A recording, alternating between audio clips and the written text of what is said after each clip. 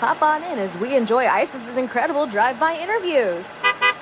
Hey everyone, it's new podcast time, and I have someone very special today. He makes wine, which is something I've never covered before and know next to nothing about, so I guess we're all gonna learn together. So Wes, you work with J. Wilkes, right?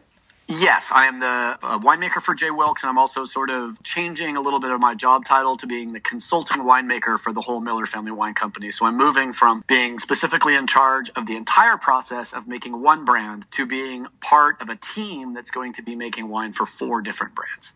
That's really cool. How did you get into wine? Well, I think it was the alcohol. Wine just happens to be the most powerful fermented beverage without distillation. So for thousands of years, really, the strongest beverage you could drink on the planet Earth was grape wine, because grapes have more fermentable sugar than any other fruit on the planet. So I love the fact that wine, even though, it's a challenge to make, it's a challenge to sell, it gets this respect. So when you talk about it, people really want to learn about it. Being someone who originally loved it, then my migraines got worse, I can't drink the reds. Yep. Is there a difference in the process between making a red and a white and a rosé?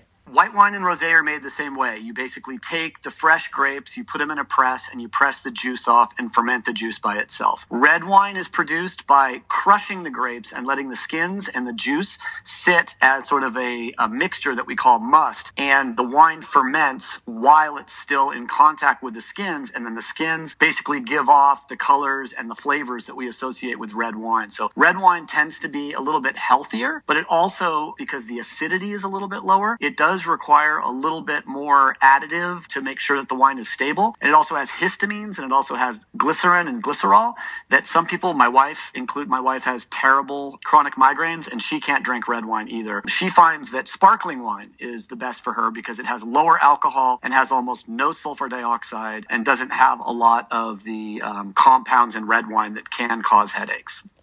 That's interesting, because I feel the same way about sparkling wine. As you and I were chatting a little bit earlier, you mentioned that you'd start off elsewhere. How do you go from being a teacher to learning about wine and becoming a winemaker? Well, it was mostly because of the family I was born in. Literally from the age of 9, I was being given very small amounts of wine to evaluate, to taste, and to enjoy. So I certainly knew about wine as a young man. Then I graduated from high school, went off to a university, studied English literature and creative writing. And so obviously, because, I wasn't going to basically make my money writing poetry and short fiction, I decided to go into teaching high school. So I taught high school English in Southern California for 3 years before going off and teaching community college English in northern Minnesota.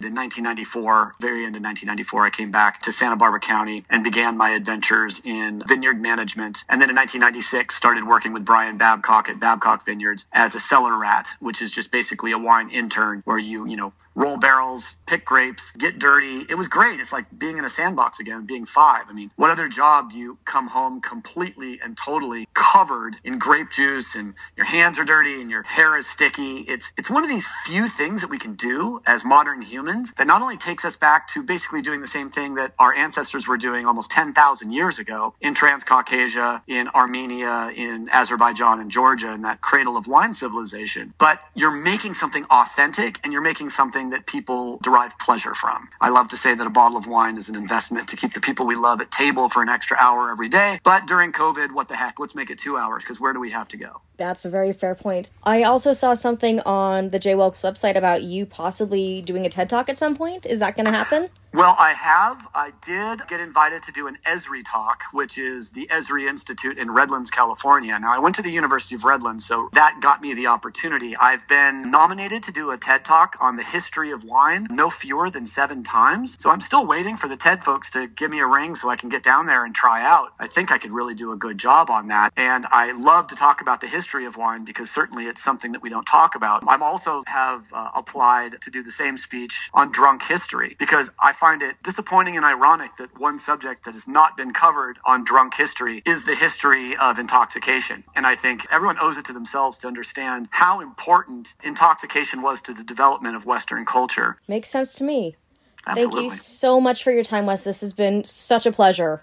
Cool. Can I take 10 seconds to pitch my show? Of course. I do a show on Mondays, Wednesdays, and Fridays called Day Drinking with Wes Hagen. It's on my Instagram Live, Wes, WES_Hagen, HAGEN, or go over and check out Facebook, J. Wilkes Wines, Santa Barbara. And Mondays, Wednesdays, and Fridays at 5 o'clock Pacific time, I do 15 minutes on one variety of wine and 15 minutes on some wine education topic. And we put them all over on our YouTube channel, J. Wilkes Wines and Miller Family Wine Company. So love for you to come over there and check it out and see what you like. You can always ask questions, and if you have an idea for a show, just let me know. I have watched. I can vouch. The shows are fascinating. Thank you. Thanks for riding along. I'll see you next time on ISIS's Incredible Drive-By Interviews.